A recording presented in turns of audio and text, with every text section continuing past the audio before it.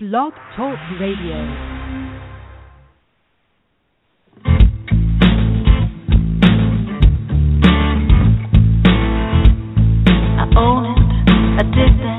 Not proud that that was me, and when I face it, I take back a little dignity. Not looking for excuses, I just want to be free from the power weakness had on me. Free, free, free, free, free.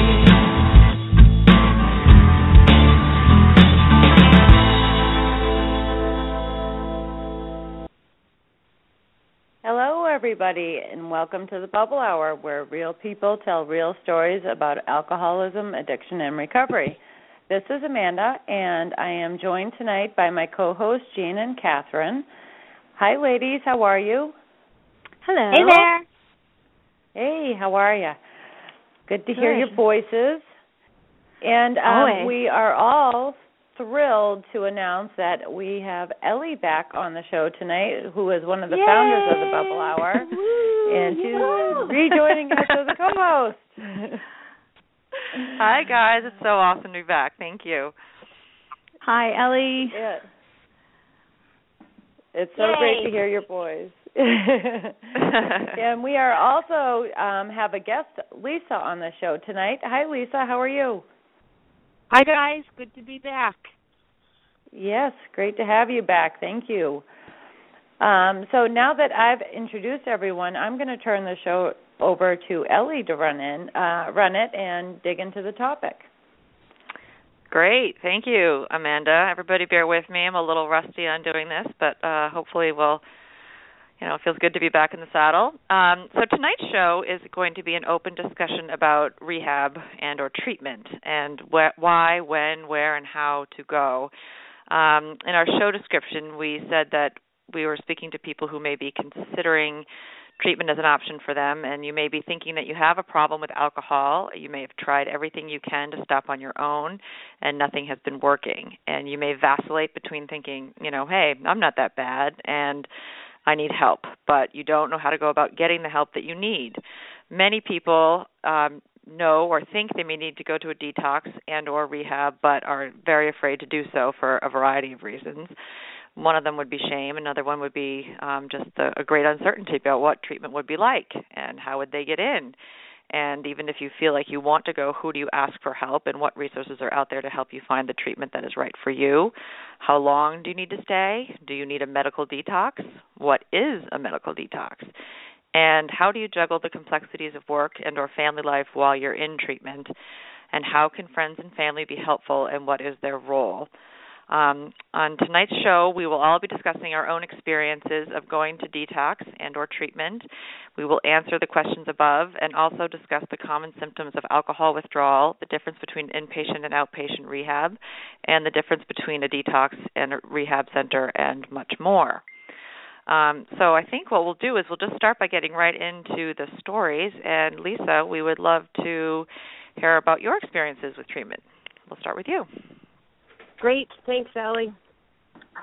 Well, I think back of my journey of how it sort of began.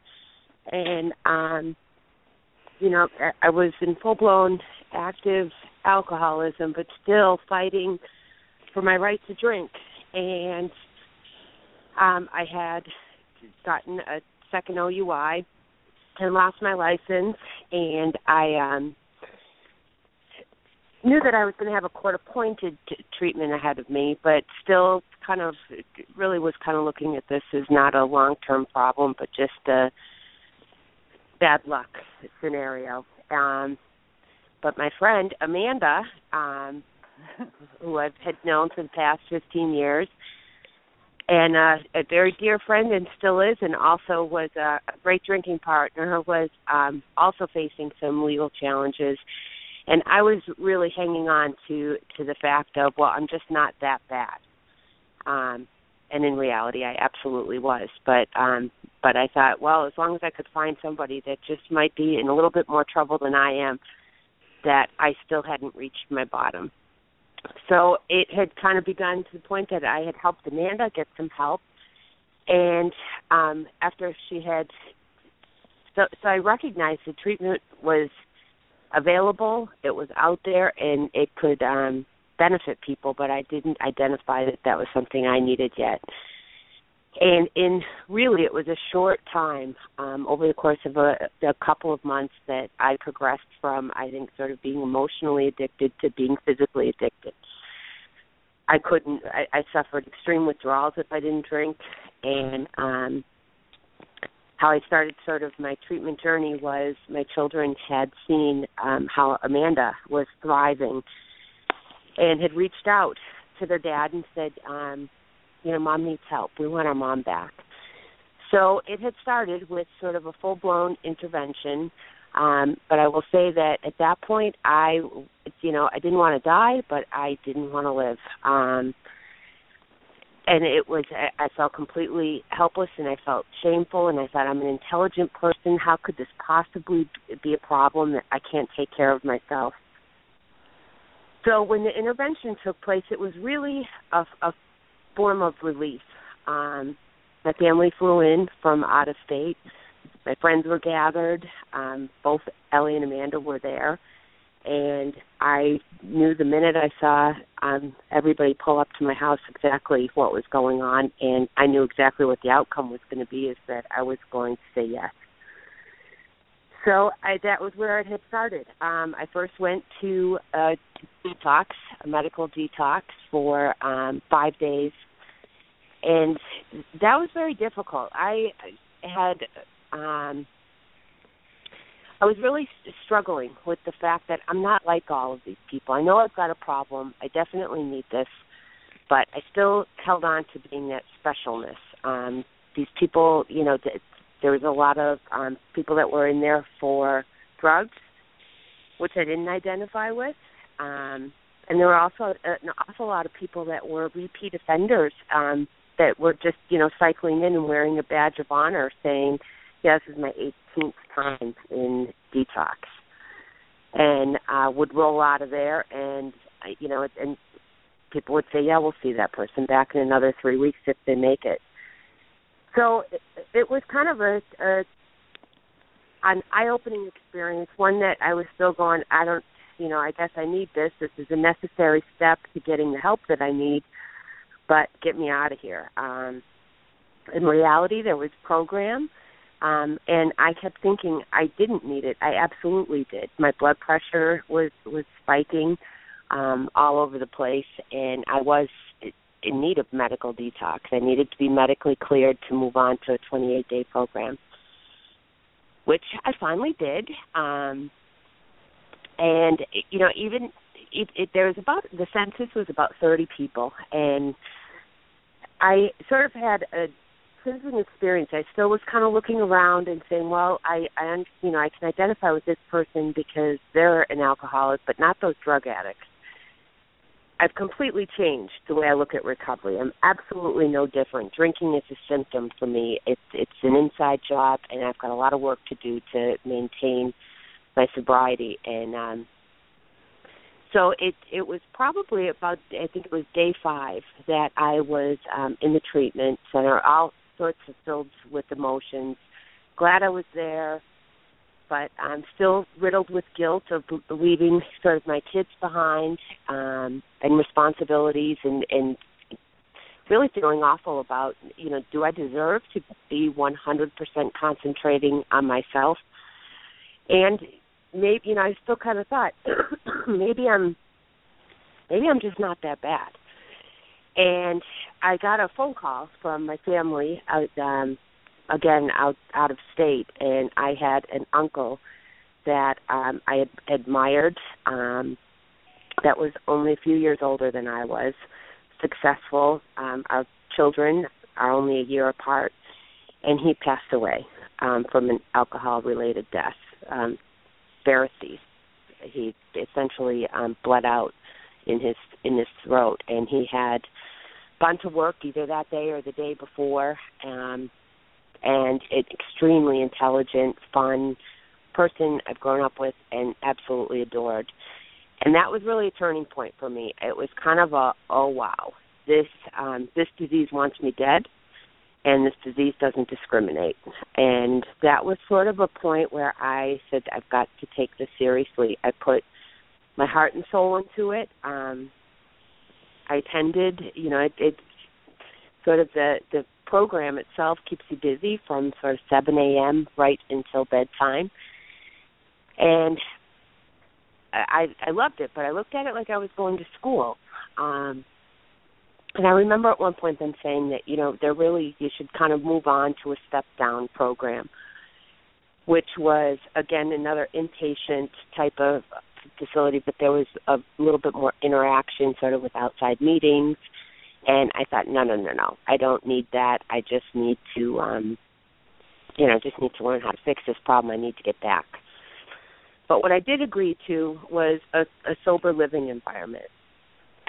In hindsight, and I did that for another month. So in total, I was away for 60 days.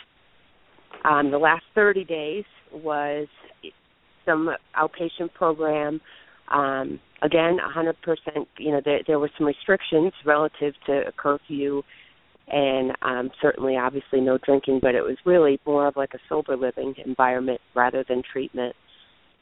And in hindsight, I wish I would have done something in between, because it was a very difficult thing to kind of go from, where life is all about me, and again, this was, about an hour away from where I live, and it was a community that, you'd go and get a 30-day trip, and you'd get a standing ovation. It's got incredible recovery.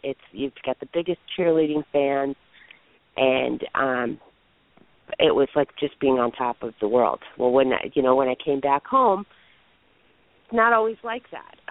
So it was a difficult transition for me to say, okay, I've been 100% about my recovery. Now I've got to reintroduce my kids, my responsibilities, my work, my everything, and that whole concept of that recovery needs to come first or everything else goes away is absolutely how I live my life today.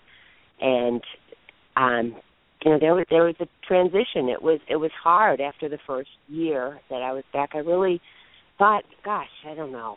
This is I'm committed to this, but I hope I'm going to enjoy it. And now I look at it as I wouldn't want my life any other way. There was no doubt in my mind that I was at a point that medical detox was necessary for me. And in addition, I don't think that I I celebrated 3 years in August, and treatment absolutely gave me the foundation. A 12-step program that I practice, is something that helps me maintain as well as seeing a therapist. And I have a very, sort of diverse toolbox, to help me live life today. But without that solid foundation, I'm not sure that I could have made it.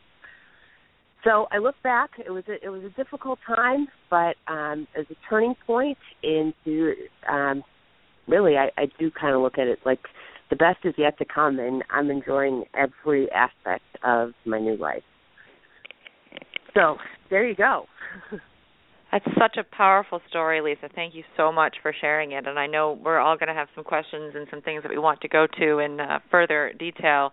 But I think we're going to move ahead and have Amanda share her story, and then we'll all be circling back to talk about several of the things that come up as part of these, part of our sharing our experiences. So thank you very much. We appreciate it. And Amanda, how about you talk a little bit about your experience? Okay. Let's see. Where do I begin?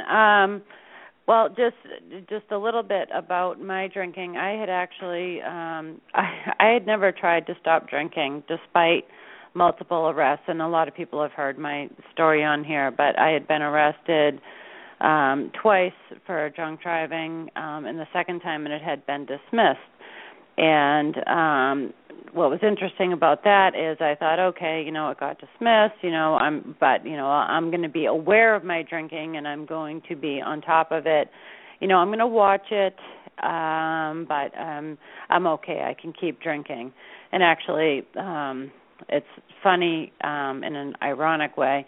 Part of that second arrest is they sent me to a counselor to get evaluated to see if I needed to get involved in some sort of treatment. And I went and I met with the counselor, and they said, no, and I told the counselor a lot of lies, including that I wasn't drinking at the time. And after talking to her for an hour or two, she said, well, I don't think you're an alcoholic. I think you can drink. And so that was like my go. That was my green light. And I continued to drink for another year and a half after that arrest. And what brought me into treatment, as Lisa mentioned, I got arrested again for what ended up being my third arrest, but my second charge for drunk driving. And at that point, leading up to that, my drinking had picked up. I'm pretty sure I was not physically addicted, but I was definitely mentally addicted to alcohol. My life revolved around it, and I was, crossing all those lines that, that we draw in the sand and say, oh, well, if I do this, then I'll get help. And, and a couple times along the way, Ellie would, say things to me too, like, oh, maybe you should, because Ellie was sober at the time, and said, maybe you should seek some treatment. And I thought it was really great that she was sober, but I was not going to do that on my own. But then my arrest came, and leading up to that, I had been started probably for a month or two before that. The wild nights turned into just always out of control. There was a time where it was like I would drink and some nights were good, and sometimes they would get out of control. And near the end of my drinking, it was just a mess every single time, and I was waking up in the morning and just hating myself. So I was arrested on a Sunday, and that Monday I had to go to court, and I was quite devastated. And after court, I went home for the day, and I really didn't understand what, we're going to talk about tonight about medical detox, but I basically was detoxing myself. I actually had a drink before I went to court, and I had one when I got home because I was shaking so badly, and I had no idea that was a danger sign. But anyways, I was home by myself, and Lisa had caught wind of it, and she called Ellie and arranged an intervention for me. And the minute, like Lisa, the minute I saw them come to the door, I said, okay, I'll go.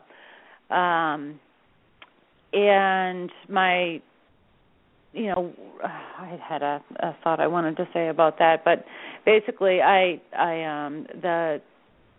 talked to my friends and my family that night, and the next morning Ellie came over, and I tried to get myself into treatment. And I know we're going to talk about this a little bit more, but I got on the phone. First I called my insurance company, and I asked, where, if I could get treatment, and they gave me, or where I could go, and they gave me some phone numbers.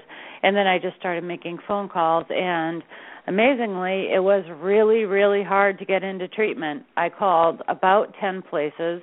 I had one place in mind that I really wanted to go to, and I persisted in calling them. I called them every hour, and later in the day, they finally called me back and said, someone must be looking out for you. We had a bed open up, and they actually got me into treatment that day.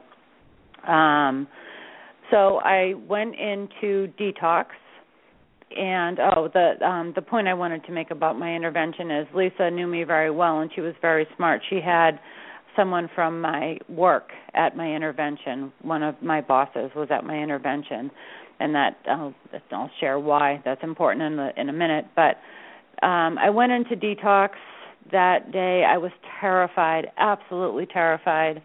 Ellie drove me down. She dropped me off. I was crying. I didn't know what to do. And, I basically I went in there and I just surrendered. My life had gotten bad enough that I knew that I needed to make a change, and I needed to stop drinking. And I actually really thought that my life was over, so I said, well, I can just, live the life of a nun.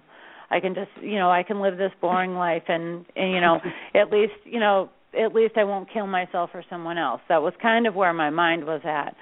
And sitting in there, similar to Lisa, there were a lot of people that were addicted to drugs that I couldn't relate to, but for whatever reason that didn't bother me. Nothing bothered me. I walked in there and I just gave up and said, just tell me what to do and I'll do whatever you want me to do, and I did. I was in detox for 6 days, and I was actually very surprised that, considering I had detoxed myself, as I mentioned, all day on Monday until I got there, which was probably about 5 o'clock on Tuesday. And they gave me what they call protocol, which is medication to help you detox from alcohol. And I explained to them, when I checked into the facility, I blew a 0 when they tested me for alcohol, because I hadn't drank since noon the day before. And they still put me on treatment. And, I've come to find out it's because, a couple days after you stop drinking is when you're at the greatest risk. And so, I was at risk of my blood pressure spiking. But at the time I didn't understand that. I just did what they told me to do. But, they put me on medication, and I stayed there for 6 days. And when I got out of there, I was given an option when I was in treatment to either continue on into a 28-day program like Lisa did, or to do an intensive outpatient program. And I was I've always been very career driven. My work was everything to me, so I made a choice to go to an outpatient program because I thought I was going to get right back to work. And so I did do that, and in hindsight, I do wish I had stayed for the 28-day program. Fortunately, it did work for me, but I got out, and I had a meeting with my boss, and he said, you know what, take whatever time you need to take care of yourself. And so we agreed that I would take, I think it was 5 weeks off of work, and I attended the intensive outpatient program 3 days a week, and I attended recovery meetings every day in addition to that. And basically I just threw myself into getting sober and doing everything that people told me to do. But I actually found my experience in detox to be very helpful. I learned a lot. They do have programs when you're in there from pretty much all day long. And then my outpatient program was very helpful as well. Although I was getting a lot more out of my recovery meetings, and which is where I, grew this amazing network of people in real life that help me on a daily basis. So that's basically where my journey started. And I don't know if you want me to talk about the inpatient program that I had to do, Ellie, or do you want to get to that later? I think you can describe it because it was a court-ordered program. But I think it's an interesting part of your story because you ended up getting a lot out of it, even though it was mandated. Yeah. So then, so I, as I said, I did those programs, and my first year of recovery, I attended at least one recovery meeting a day, and after 5 weeks, I did return back to work, and that was, that was really interesting. I didn't have a license. I worked, it was a considerable effort for me to get to work. I had to get rides to a train, take a train. It was like planes, trains, and automobiles, trying to get to work every day, to and from work. But, I went there, and I've said it before, I made a choice to, work had already been involved, thank God. It was the smartest thing in the world, we'll talk about it more, but, Lisa and Ellie knew me well enough that work was going to be the factor that I would say, nope, I'm not going. And, having my boss there, who they also knew I had a good relationship with, having him there saying, you know what, we support you, your job will be here when you get back, was important. I also, own my own home and lived on my own. So it was, I am my sole income. So I went back to work. I gradually told people at work, the higher ups at work knew what was going on with me. My hours were limited because I was, tied to the train schedule. And but I went back to work and just worked, and things were great. But then I had some pretty serious legal consequences to face, and I was out for a couple of court dates. And then I had to go away for, there's a mandatory, in Massachusetts, there's a 2-week mandatory inpatient program at a state hospital, which is pretty hardcore. It's 2 weeks. You pay for it. It's like over $1,000. You're supposed to go in there sober. And there's 2 tracks that you can take. You can pick to either just go there basically to do your time, or you can go on the recovery track. They ask you this up front. And, of course, I picked the recovery track, and I kind of assumed everyone else would. But I went into this program, and there were 55 people. And I want to say that, I was one of maybe 3 that had been sober, that had gotten sober prior to going. I was almost 3 months sober, so going into there, I was a little bit teed off. I was pissed. I was kind of like, I wasn't pissed. I was like, you know what, this is part of my consequences, something that I need to do. But I was pretty stressed out about having just started my life again. Just going back to work, kind of getting back into the normal thing, and then having to go away for this 2-week thing. But as I was, walking in, you have to go there, you have to pack all your clothes in a trash bag. So, it's pretty humiliating, and it is, it's similar to jail. It's not jail. It's similar to jail. It's very strict. You have to check in in this one room, for attendance, like every hour. In between all the different, they send you to all these different classes, or you're basically in those chairs most of the day. But if you go off and do something else, you have to check back there before you go eat. Like, they're just, they definitely make it, they keep it very rigid. You have like 1 hour a night to yourself, and that's it, before bed, like after, recovery groups would come in and share. So it was a really interesting experience on a lot of levels. And like I said, I went in there, leading up to it, I was really like stressing out at meetings, saying, crying, and like, oh my God, I have to go away for 2 weeks. I think it was probably like I have to leave my boyfriend for 2 weeks, something stupid. It was just so dramatic to me to have to do this, but knowing me, that's probably what I was upset about. That and smoking. I couldn't smoke. But anyways, I went there, and like the day I walked in, I was like, you know what? I'm just going to get whatever I can out of this program. And I have to tell you, I learned so much in there. They really had a good program. They taught us about everything. They taught us about, the physical aspects of alcoholism, about, relapse prevention, about, the things that go along. They do a whole thing on STDs because a lot of people are promiscuous when they're drinking. They do, they had a class, they had some special guests come in that had some, some serious consequences. And so I got a lot out of it, but it was hard. There was, like I said, I was probably one of 3 people that were in there sober. So all day long I was dealing with people that were like, screw this is stupid, and just totally not into it. But what I found in any program that you go into is, you just kind of keep your eyes on your own paper and do what you need to do. And that actually served me well. The women that I was there with all were fighting with each other, and we almost all got kicked out. But the counselor pulled me aside, and she was like, what's going on here? What happened? And she's like, I trust you because I think she knew I was the only one that, I was sober and kind of had my wits together. So we managed to stay, but it was a little bit crazy.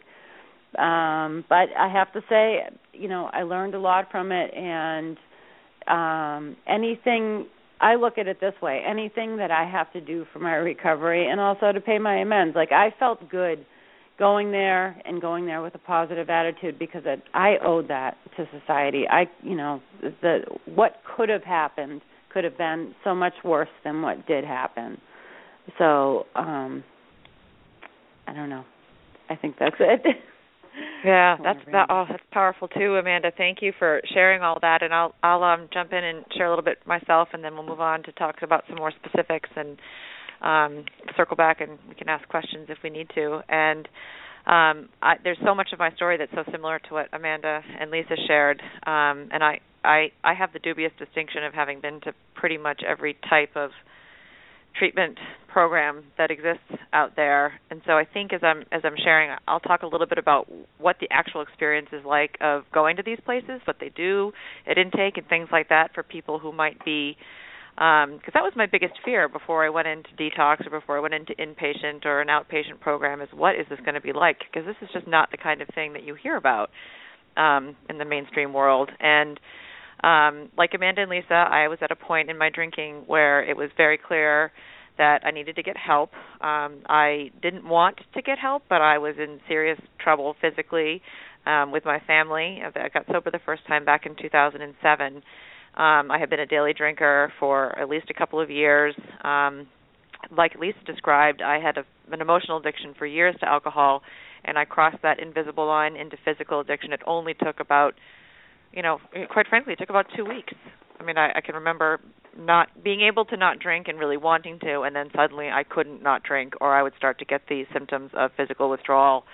And it started with things like racing thoughts and feelings of impending doom, sweating, trembling in my hands, muscle twitches, and then it accelerated as the, even within just a couple of week time frame, where I'd wake up in the middle of the night, I would be shaking and sweating and feeling just emotionally and physically horrible. And it wasn't even like a hangover that you think of in the traditional sense. It was like a full body and mind panic attack.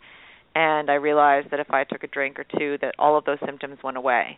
And so I knew I was an alcoholic. I knew that, drinking in the morning or drinking in the middle of the night does not constitute social drinking, that I was physically addicted, but I was pretty determined to try to beat it on my own, which I think is a very, very common a common thing that happens with people, because I really don't know of very many people who wake up one day and say, I think I'll voluntarily go into treatment. It's a really scary prospect. So my husband had become aware of what was going on, and I basically faced the choice of going to get help or being kicked out of the house. And so I fought tooth and nail. I had actually been hospitalized for alcohol-related issues of withdrawal a couple of times over the course of 1 month, and at the second hospital stay, I convinced the addiction director there that I could do an outpatient program, which Lisa and Amanda both described. But so I did a 10-day outpatient program, which constitutes going, for me, it was daily, 5 days a week. I had my license at that time, so you show up at 9 o'clock and they search you and they check you in, and it was at a rehab facility where some patients were inpatient. So I would go to the sessions that they had all day. It was from 9 o'clock to about 3 o'clock of group sessions and individual therapy sessions. And I did that for 10 days. And, I listened. I made a lot of friends. I kind of treated it like a social experiment. I didn't really identify with anybody. That's another common theme, is that most of these people were here with problems that seemed much more severe than mine, despite all of the consequences I was facing in my own life. And so after the end of the 10-day outpatient treatment, I only lasted a couple of days before I started drinking again. And once I started drinking, I couldn't stop because I'm an alcoholic. And so it was only a matter of a week or two before it was very clear that I was drinking again, and I was required by my family to go into and Amanda was involved in this process, interestingly, also, even though she was not sober at the time. She's been a very good friend of mine for many, many years, and she showed up at my house one day, having heard from me and from my husband that I was in trouble, and basically told me that she thinks that I have a problem and I needed to get help. And hearing it from somebody who's, I wasn't married to her, and I'm not a member of my family. She didn't have any vested interest in whether or not I got sober, except for the fact that she cared about me. And that really got my attention. And I knew that she liked to drink also, and I thought, wow, if Amanda thinks that I have a problem, then maybe I do. So after the outpatient program failed, I went into a medical detox. I ended up staying there for 10 days, which is a much longer stay than people typically go to. This was also, 7 or 8 years ago, so people did stay longer at detoxes then. And I experienced a lot of what Amanda and Lisa have described. It was absolutely terrifying going in there. You go in, they breathalyze you, and or take a urine test if you have a problem with drugs. I think they do that for everybody. And they search your bags. They take anything out of your bag that is potentially has alcohol or any other substance in it. That includes things like most hairsprays, perfume, even some conditioners and shampoo. I mean, the things that people have apparently used or abused in some format is pretty astonishing. So they go through your bags, they search everything, they go through all of your pockets, and then once everything is deemed to be safe, anything that they need to confiscate, they put away in a safe while you're there. They give you your bag back, and you get a room, typically with a roommate.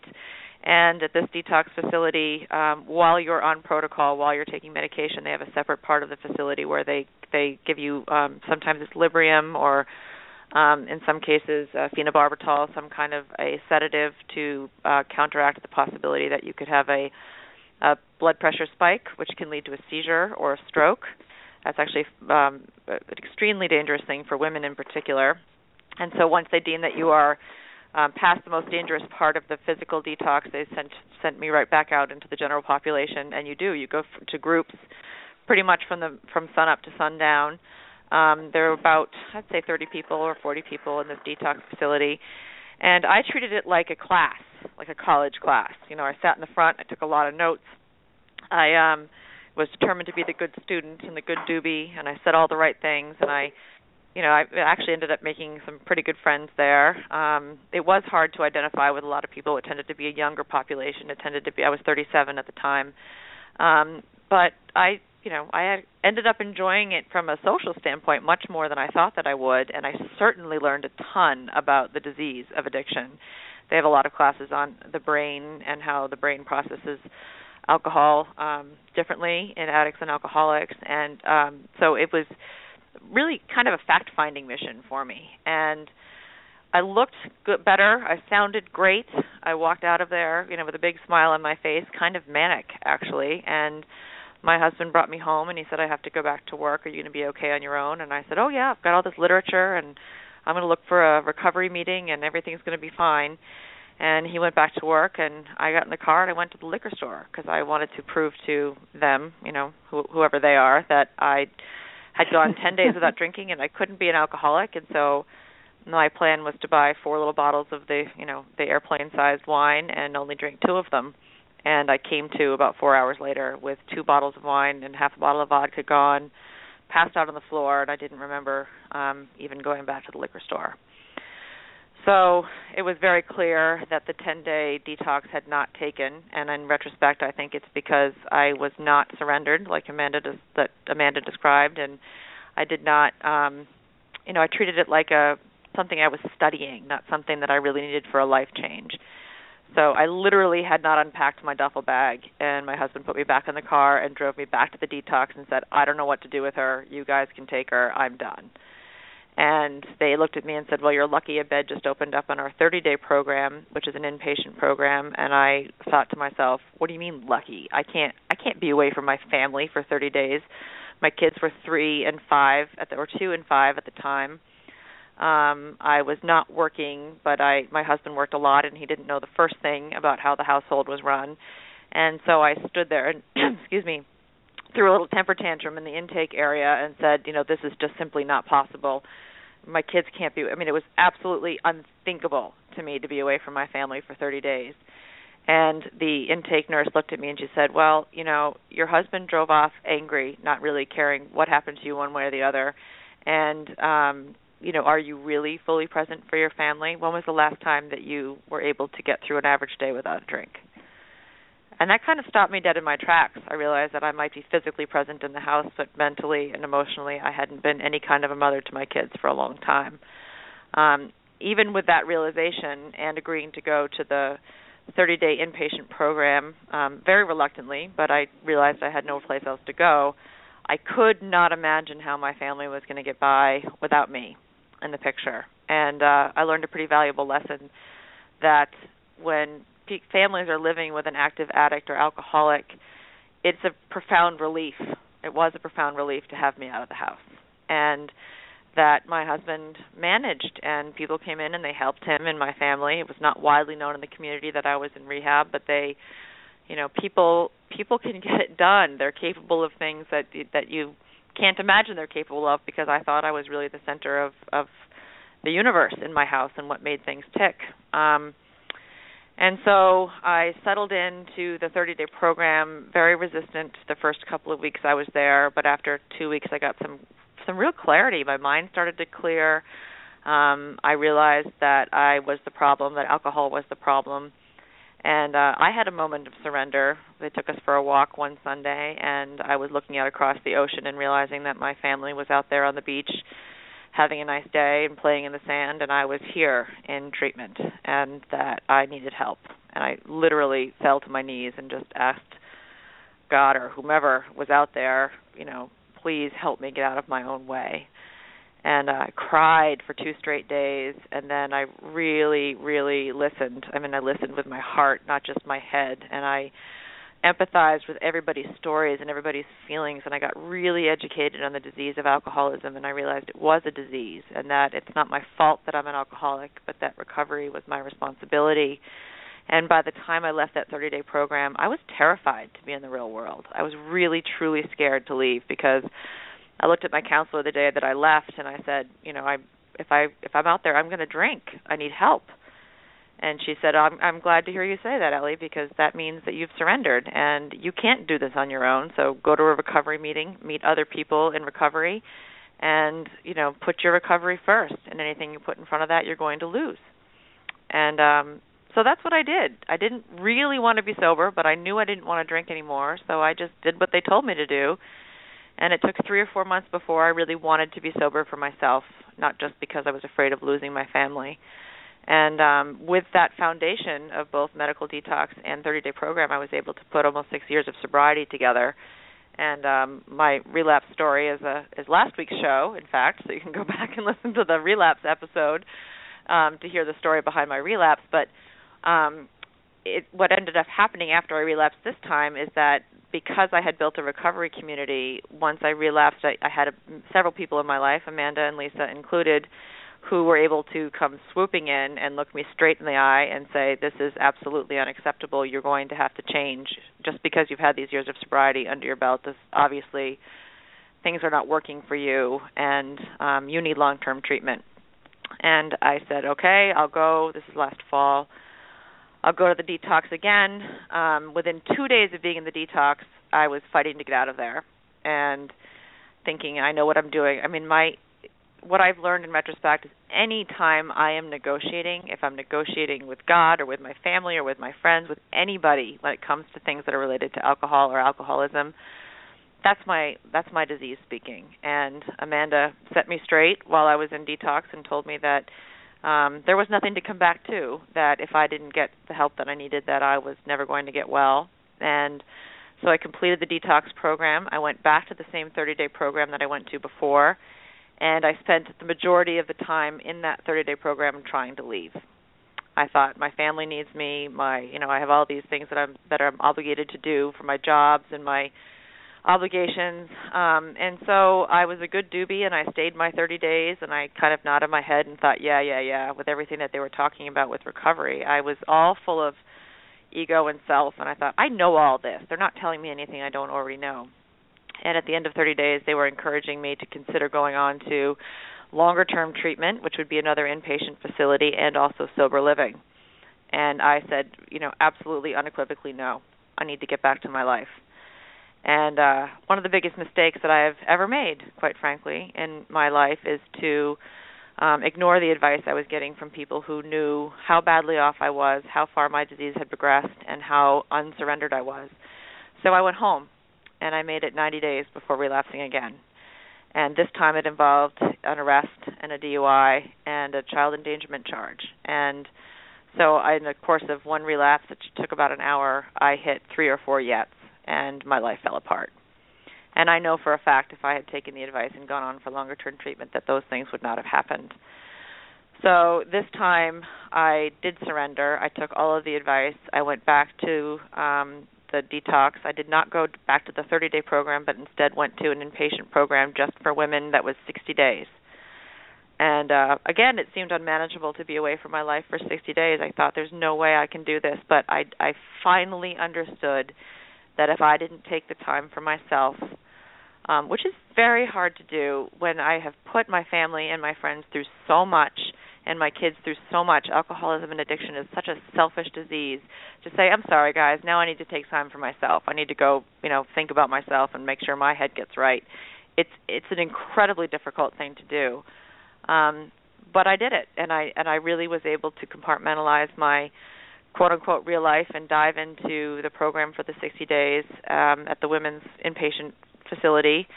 And then I even went on to sober living, just like Lisa described, for 30 days after that, which is essentially like a house that I lived in with 3 roommates and has a curfew and drug testing and alcohol testing, and you go to meetings and things. But it's a really good transition between the bubble of full-time inpatient treatment, where everything you do is dictated to you, what time you get up, what time you shower, when you eat, when you go to the gym, all the things that you do in treatment are handled by other people, to go to a sober living environment where I was kind of sort of back on my own, given that I was in charge of my day and how it went and whether or not I went to a recovery meeting and who I talked to and whether or not I stayed sober.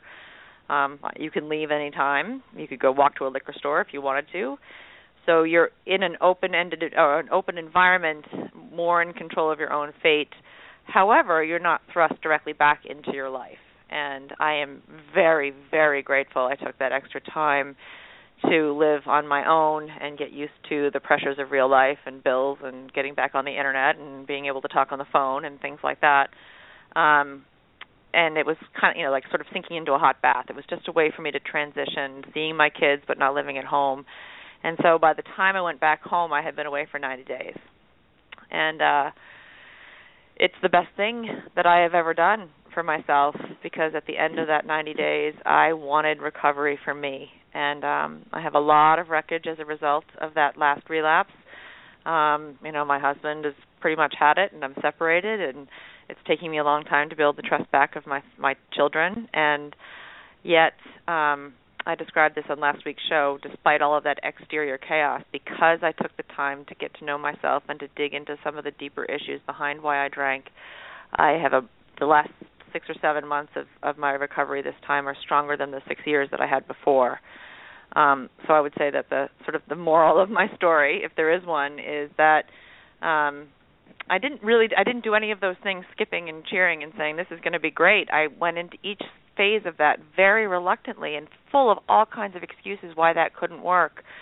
And it was expensive for me. A lot of that was not covered by insurance, and so there's a big financial hit that comes as a result of investing in that time for me to recover. And but that actually is part of the reason why I'm determined to help it make it work. When you take that kind of time and you make that kind of investment, it really, really has given me a much stronger foundation than I've ever had before, despite the years of sobriety that I had. And I'm very fortunate that I had people in recovery in my life to be able to tell me in no uncertain terms that this is what I needed. And I think as we move on to the next phase of our show, we'll talk a little bit about where to find those resources and how to get the kind of help that you need, even if you don't have people in your immediate life who are in recovery and know what to do. But the point that I really wanted to stress is that the more treatment that you're able to get, the better off you are, and that the idea that you can't take the time for yourself, especially for women and mothers, is very, very common, and I think it keeps a lot of us stuck longer than we need to be, because it's kind of counterculture and counterintuitive for us to say, you know, I need to take care of myself before I'm any good to anybody else. And so it really, despite all of the consequences, it's the best thing that ever happened to me, hands down, absolutely no doubt about it. So that's my story, and I think I'll stop here. And I know that Jean has been listening in, and Catherine also, to this whole thing. I don't know if we want to circle back and ask any specific questions or delve into any of the things that we've touched upon in more detail. If not, I have some things that I could mention that we can talk about. But Jean, I'll turn it over to you for a second. Well, I definitely have a lot of questions as you're talking, because I haven't been to rehab. And I realized that I had made all kinds of assumptions. And just as you're talking, I realized I had lumped detox and rehab. I thought they were interchangeable terms. So can one of you explain to me and the listeners the difference between detox and rehab?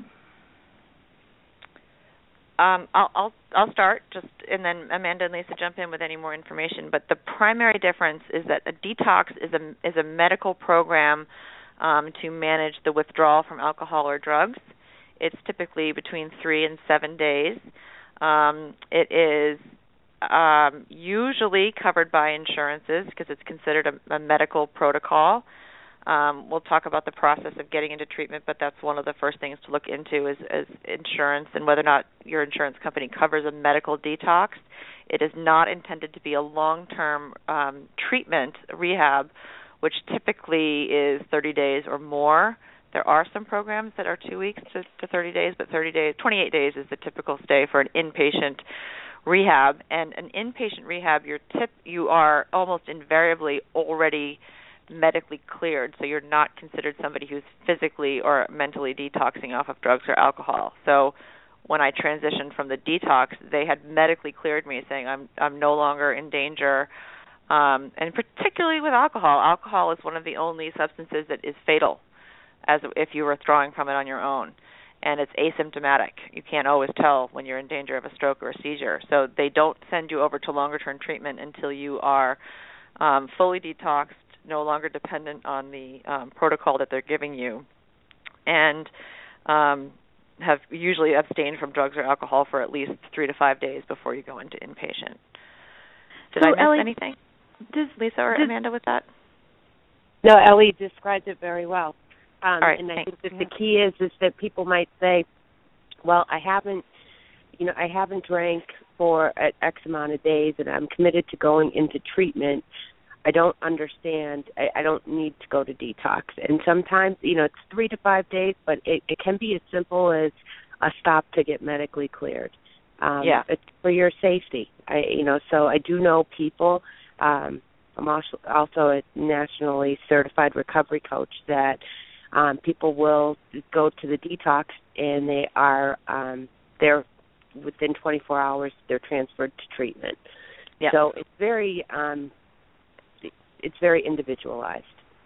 One other final point that I want to make, and I've had this conversation with several people considering detox, even though they have not had something to drink in within 24 hours or so, is do I need to be intoxicated or high to get into a detox? There's a lot of discussion about that, and part of that is an insurance reason. But fundamentally, if you are calling a detox facility and you tell them that you believe that if left to your own resources you are going to drink, then they will see you. If you can get into the intake area and talk to them about how your the obsession and compulsion to drink has overtaken your life and your life is unmanageable, invariably that they will give you a bed.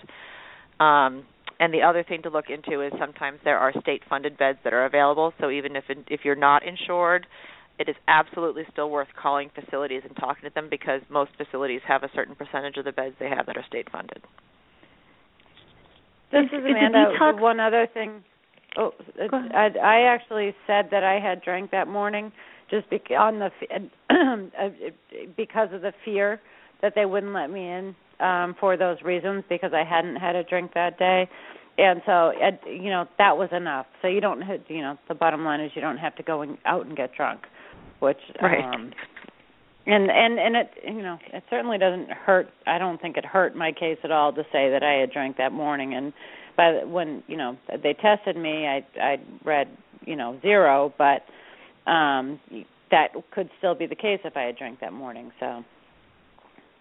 Right, get your butt in there, and they'll take you. It's sort of the bottom. Yeah, exactly. So now, is a detox environment more like a medical environment? Is it more hospital-like typically than rehab? Well, I don't think so. Probably depends a little bit on where. I think certain detox facilities may be more hospital-like, but for the most part, in this day and age, Lisa, jump in here, but I think that there's a portion of the facility, the actual building, where they have, you're lying in a cot with a, curtain pulled in front of you, and they're checking on you every hour or so to make sure you're not going into withdrawal. And as long as you're on protocol, on medication, they are treating you like a patient, and that typically only lasts a day or two. And then once you're in with the general population and you're getting 3 meals a day and you have a roommate and you have your own room and a bureau and a bathroom and things like that, then it really feels more like you're in a dorm. Okay. I actually had that written down, Ellie. Is it more like a dorm, a hospital, or camp? That was my question. And I realized kind of like if all three of those things had a baby. It's kind of like all three. As a someone with no experience with this, I realized that my what I have in my mind whenever someone says rehab is Celebrity Rehab, the Pasadena center that was on that TV show, because I used to drink and watch that show to try and figure out how to quit. But that was what I had in my mind, and I think that might have been a little bit more luxurious than most places. But so it's not too hospital-y. It's more homey than hospital-y, but definitely not like home. And typically at a detox like? also you can't I'm sorry, one quick thing. Detox you can't check yourself out because you're under medical supervision, but in a long-term treatment facility, depending on your circumstances as to why you're there, the doors aren't locked. You can check yourself out and leave. But when you're in a medical detox, they will come find you if you go out the window. Which happens. Because you're in danger, right? Yes, exactly. So what's a typical day like? Can you describe what a typical day in inpatient rehab is like? Who wants to take that, Lisa? Yeah, I'll take it. So, every program's a little bit different, but I can talk about my experience with it. Is that there was a regimented time to get up. And we kind of had a group session where we'd sort of start the day with like a daily reflection or of some sort of positive note, kind of a check-in. And, it seems like rehab, it was a lot of food. But and then you had breakfast, and then you'd kind of go back into usually it was a lot of group sessions. Some were larger groups, some were women only. Even the women only were kind of separated depending on the age. And so usually 2 groups in the morning, then again sort of a lunch, a little bit of, some free time. Exercise was a part of it. Yoga is offered at the facility now. Also outdoor time. It's mental, physical, and spiritual. So again, then there were additional groups, and I would say that the detox, you had no time on your hands. Rehab, you have some time. It's a good time. Also, you do have some alone time where everybody who I've worked with who gets into treatment, I always make sure that I get them a nice bound notebook. There's a lot of getting to know yourself, and a lot of time for writing. Not much rest. It's pretty regimented, and sort of after your dinner time, there's usually some sort of a group or a 12-step recovery meeting, and some formal, some informal group sessions. So, and typically there's usually a counselor involved too. At least the place that I went and you went, Lisa, that there was an individual counselor that was guaranteed to see you a couple of times a week, and somebody who's sort of a point person that you can go to for individual types of therapies. And there are also some inpatient places that are dual diagnosis that can help with things like depression and anxiety or other mental health conditions in addition to addiction, and others that really focus more on addiction and the 12-step program of recovery. There are some inpatient places that are not 12-step based, although I would guess that most of them are. Most of the good ones are, certainly. So there are some questions that you can ask up front, sort of what is your program of recovery based on, how much free time do I have, do you have exercise facilities, do you have individual counseling, do you have dual diagnosis capabilities there, depending on what your individual needs may be, do I have access to a psychiatrist, do I have access to a medical doctor. Those are all things that you can ask the facility before you go. This is Jean. I'm curious to hear from each of you. What surprised you most as time went on in rehab? How did things differ from what you expected? And what was the most memorable, I guess, awakening that you had there? Amanda, why don't you start it? Sure. So in my inpatient rehab, detox is kind of a whole different thing, but my inpatient rehab was a court-ordered one. So what surprised me the most is that I enjoyed it. Despite the drama, I learned a lot, and I actually appreciated the break to get to know myself, although I didn't have the same type of program as you get in like a rehab that Ellie and Lisa went to. This was more of an educational thing. But just being away from life, like completely away from my life and just focusing on me and trying to get better, I was really surprised, especially considering the circumstances, that I got something out of it. I actually look back at it as a positive time in my life. I wasn't sad to leave. Don't get me wrong, because there was a whole, because there weren't a lot of, most of the people there didn't have the same goals, as me. They were just looking to get, do what they had to do to get their license again one day, which is kind of, but I guess you get into it what you get out of it what you put into it too. So I didn't, I was surprised that I liked it and that I learned so much, and I think that was shocking to me because court order doesn't usually come across that way. Yeah. Actually, from the way you described it, I'm surprised that that's your takeaway too, because it doesn't sound like it was your cup of tea going in. That's for sure. What about you, Lisa? Yeah, it's funny. I was just so surrendered. It was kind of it really was. You were ready. So I was ready. Whatever I needed to do, as long as I could, whatever I had to do to stay sober, I would do. Just anything. I think that, for me, it was a sense of community that I felt that when I was in treatment, and it didn't hit me at first that specialness that I had acquired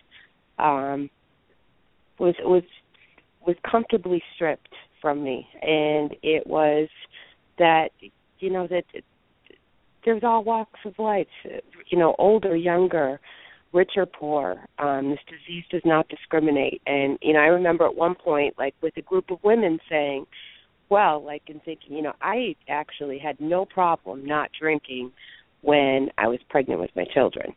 So, and they all looked and said, yeah, and so therefore you must not have a problem. And they all laughed. Like there were all these little sort of things that I used to hang on to, like that set me a little bit better than the rest. So, and even that, just even that one little example, that there were these women that were also mothers, that professionals, were stay-at-home moms, that we had a commonality, and it was comfortable.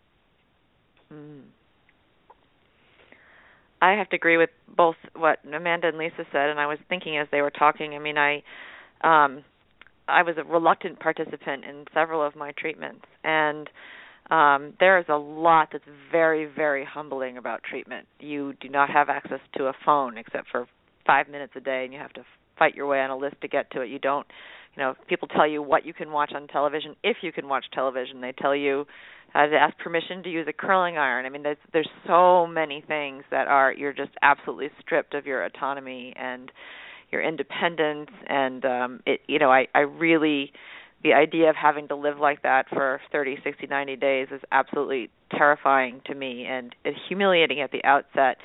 And so two things really surprised me once I settled into the routine. I mean, it's utterly terrifying, or it was for me for the first 2 or 3 days. Each time I went, didn't matter that I had been there before, and I would think, I am never going to, this is just going to be awful the entire time. And look at these people, and I don't have anything in common with them. I'm either better than or worse than or something. I was constantly comparing.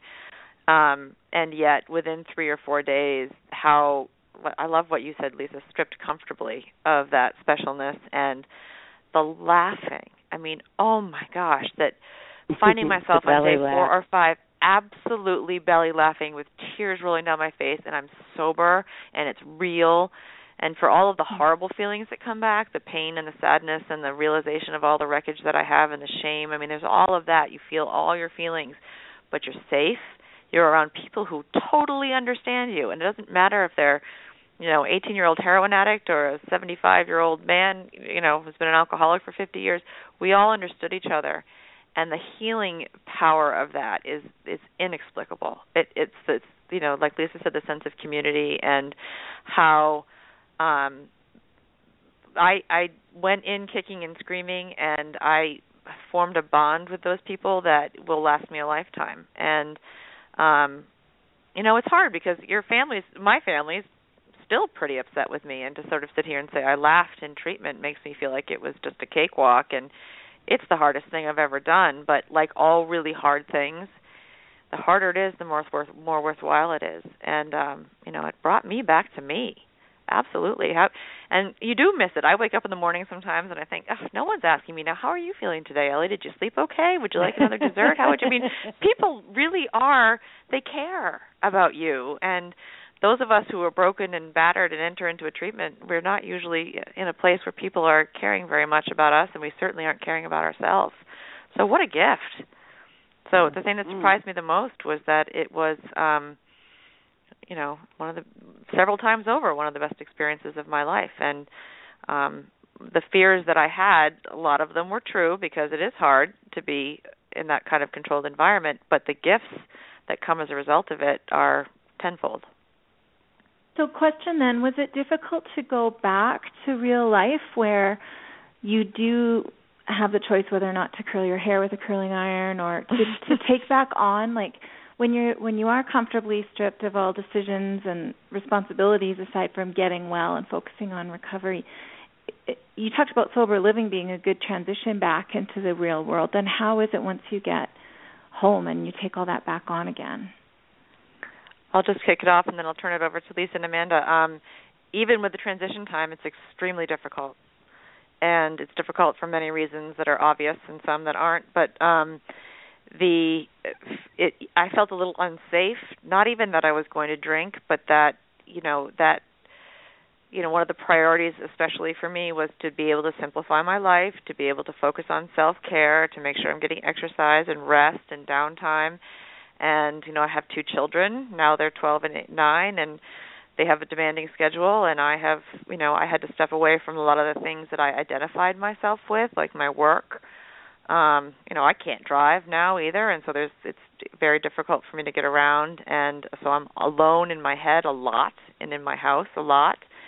And without that time that I took in treatment, I would not know how to do that without feeling incredibly stressed and restless. So that gave me a foundation to know that feelings aren't facts. They aren't going to kill me, that whatever I'm feeling, I'm going to be able to get through. But it also showed me the importance of that community. That's what I missed. And so I was determined when I got home to get out there at recovery meetings and find other recovering people so that I wasn't alone. Because the only thing harder than transitioning home would be to do it without any community at all, whether you find it online or find it in therapy groups or find it at 12-step meetings.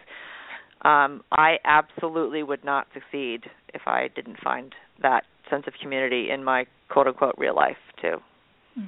That's such an important point, Ellie. I mean, I completely agree with you, and I also feel it was very difficult. And, you know, when you are concentrating on your sobriety and your recovery and you're doing it 24/7 for whatever that amount of time is that you're in treatment, you don't realize that your family is not doing it 24/7.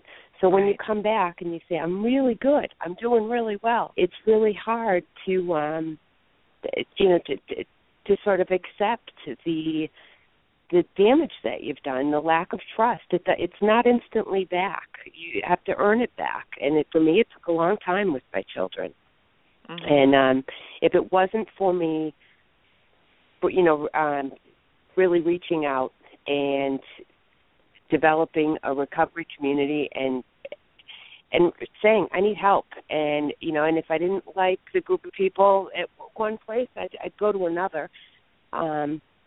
But like Ellie had said, it's too hard. I get if left to my own devices, I'm in trouble. So isolation is not my friend, and I need to be. That sense of community was really the first part of the healing process for me. Lisa, would you say then that to earn back that trust with family, it's not a matter of grand gestures or eloquent speeches, but just proven over time, day after day after day? Absolutely time. So be patient. Absolutely time. It be patient. That's all I can say is be patient. Amanda and Ellie, were both dear friends by my side with that, and in the coaching piece that I've had to learn with people, I mean, that's the one thing you can't rush is time. And, and it's almost like, the grand gestures are almost counteractive. If you need to, make a grand announcement, look at what I'm doing for my recovery, then they go, okay, you're kind of full of shit. It's sort of,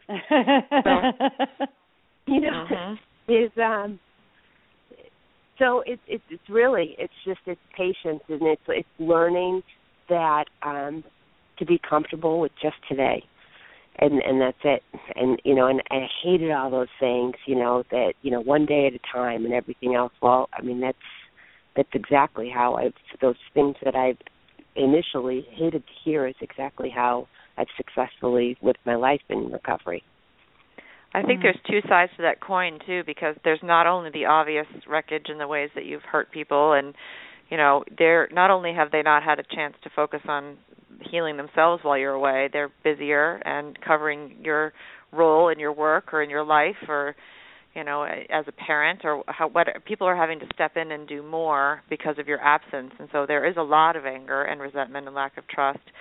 But there's also an element, too, where, for me, at least I'll speak for myself, in order for me to stay sober, I have to make a lot of changes and put up a lot of boundaries and be able to say no when I mean no and, not attend everything I'm asked to go to and work on some key relationships in my life. And not everybody is happy with the way that I am sober and having to prioritize myself. And they're angry and hurt, and I completely understand that. But if I'm talking a lot of sort of about people pleasing and doing things for people just because I thought it was the right, sort of martyring myself to my children or to my family or to the community.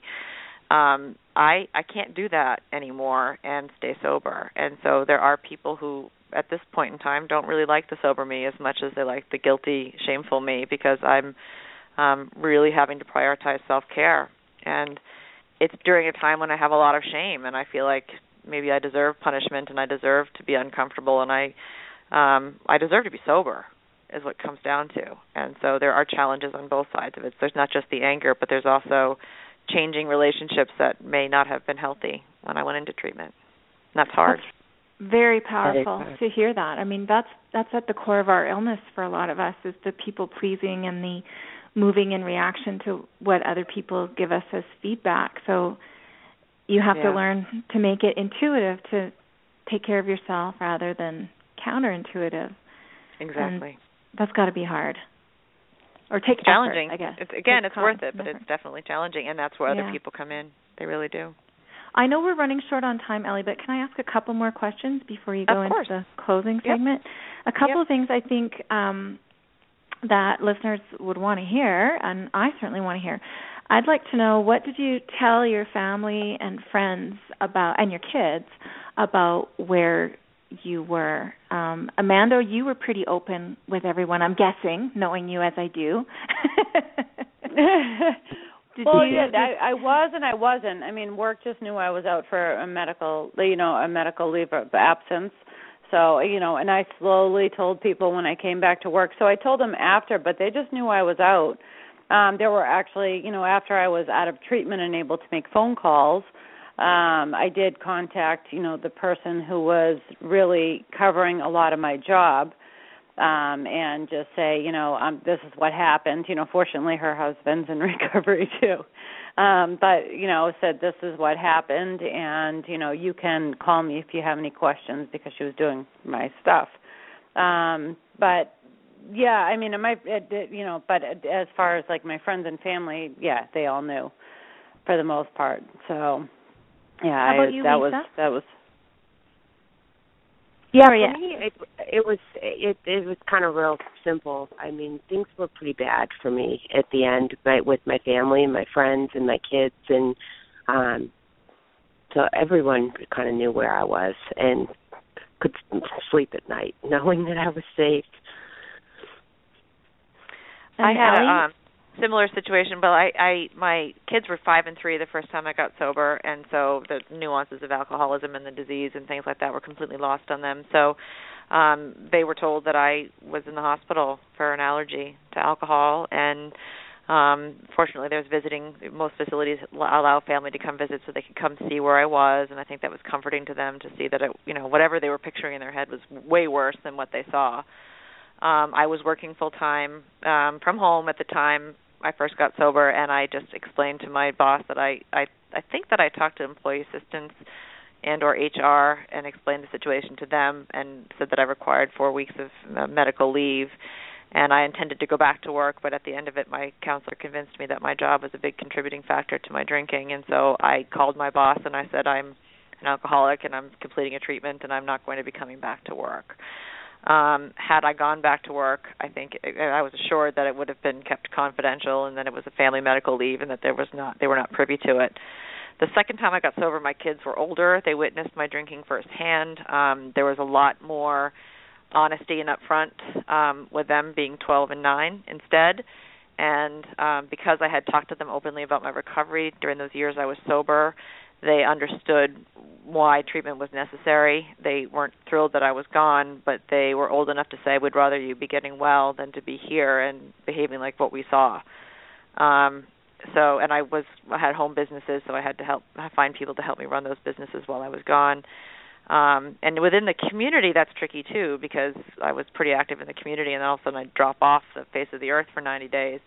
I just decided that I didn't owe anybody an explanation until I was ready to give one. Mm-hmm. And so you can't check email and you can't make phone calls, and so I just left. And what I found coming back, I was very nervous coming back. How am I going to explain all of this? I found that I don't need to explain it to anybody until I'm ready. And even then, it can be on my terms. So putting that, how am I going to reintegrate aside and focusing on my treatment while I was there was important. And then as I came back, I figured out on my own who needed to know what and when they needed to know it, and it really does sort itself out. And how about the cost of it? I mean, for a lot of people, that's a huge deciding factor on whether or not they can go. Can anyone sort of speak to that aspect of it, insurance, or how you face that piece? This is a big issue with treatment in general across the country. We're part of a recovery advocacy group that works with legislators and insurance companies and things to try to get a lot of these laws and policies changed.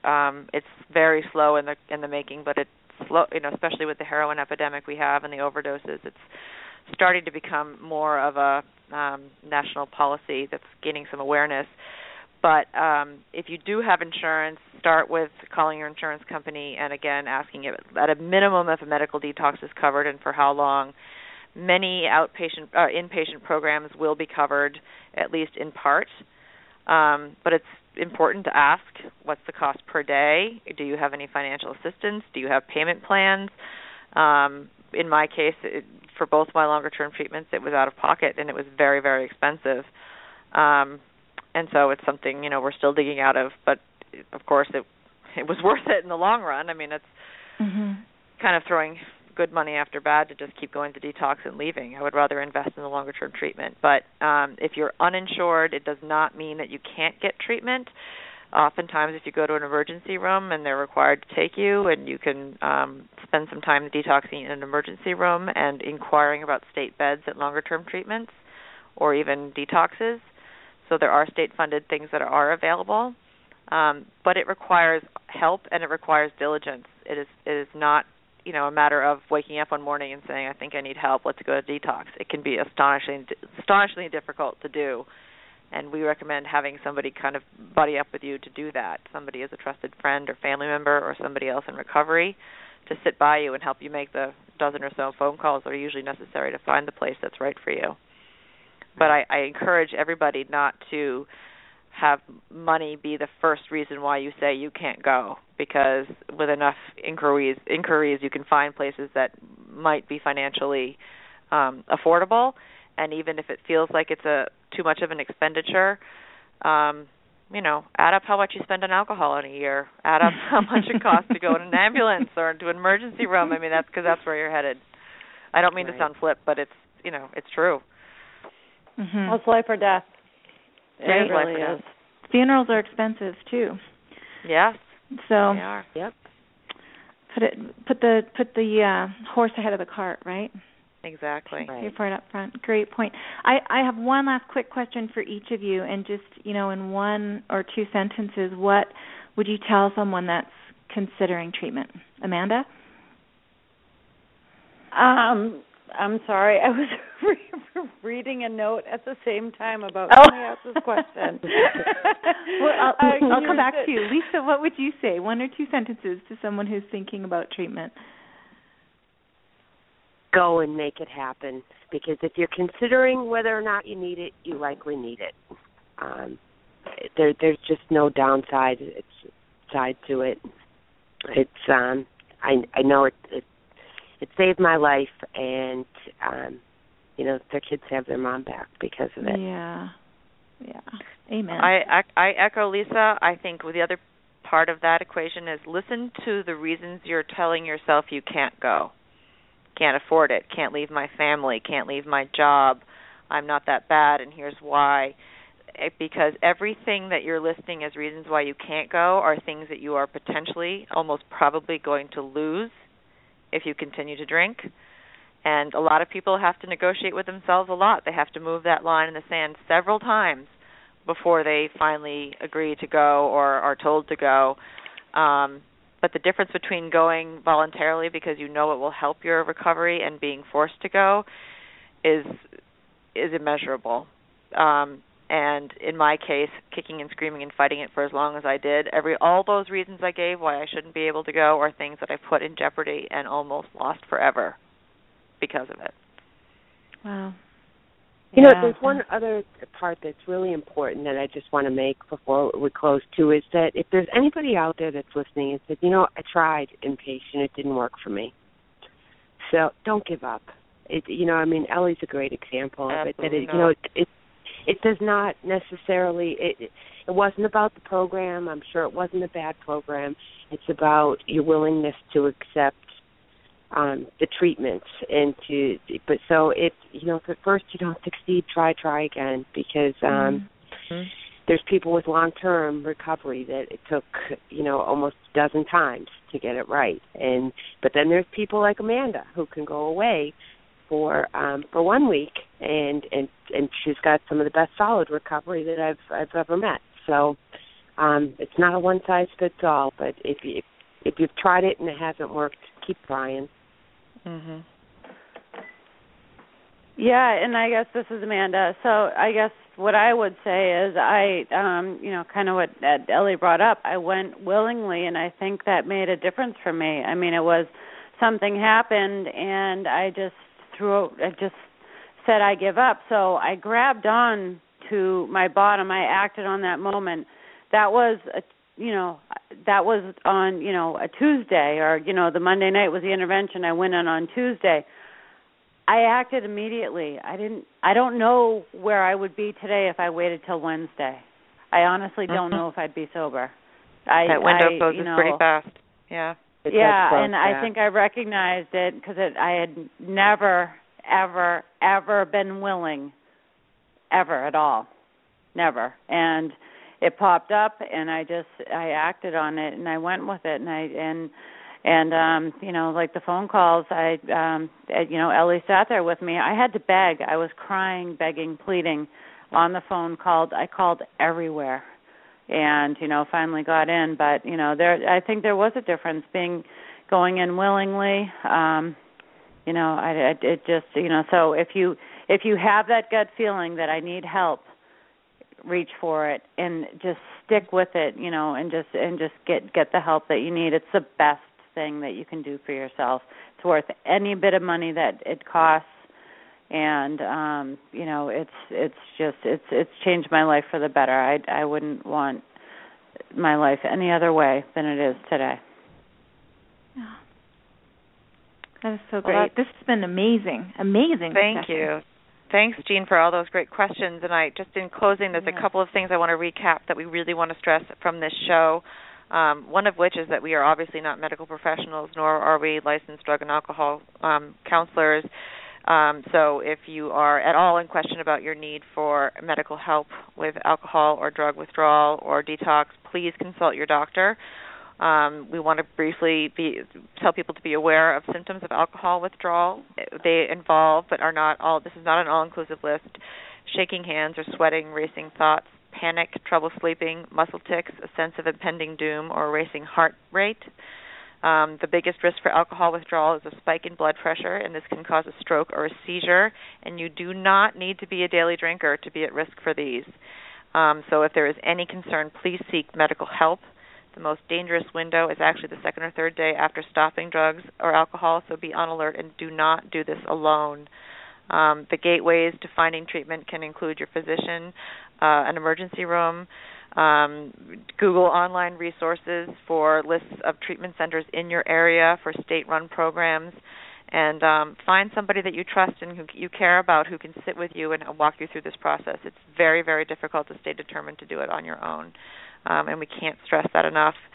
And in closing, we'd also like to ask you to visit Shining Strong's website, which is www.shiningstrong.org. And on there you'll find links to all of our resources, including the Bubble Hour and Crying Out Now, and some links to some of the other initiatives we are involved with in our recovery advocacy, including Jean's blog, Unpickled, which is awesome. You can also find us on the Bubble Hour's website. That is thebubblehour.com, and there you can listen to our shows directly from that website, share your favorite episodes with friends, or you can follow a link to subscribe to our podcasts. Then they download automatically to your devices as they are broadcast on Sunday nights, and Monday morning you can listen as you go. We thank all of you for listening to the Bubble Hour, and we also encourage we have an email. It's thebubblehour@gmail.com. You can send us an email if you have any questions, or if you're feeling alone or want some advice as to the next steps. We're always here to listen. So thank you, all of you, for being on the show today, my co-hosts and Lisa, and all of you listening to the Bubble Hour, and I hope you all have a great evening. Oh, and one last thing, Ellie, Twitter. We have Catherine's been tweeting away tonight, so we don't. I'm saying, ladies, it's not that I'm not listening. Oh, then Catherine, right? Catherine's been she's been there cheering us on and helping us spread the word through Twitter. Meeting. Yes, she's our Twitter expert. Suddenly. All right, everybody. Thank you so much. Have a wonderful night. Good night, everyone. You too. Good night. Bye-bye. Good night. Bye.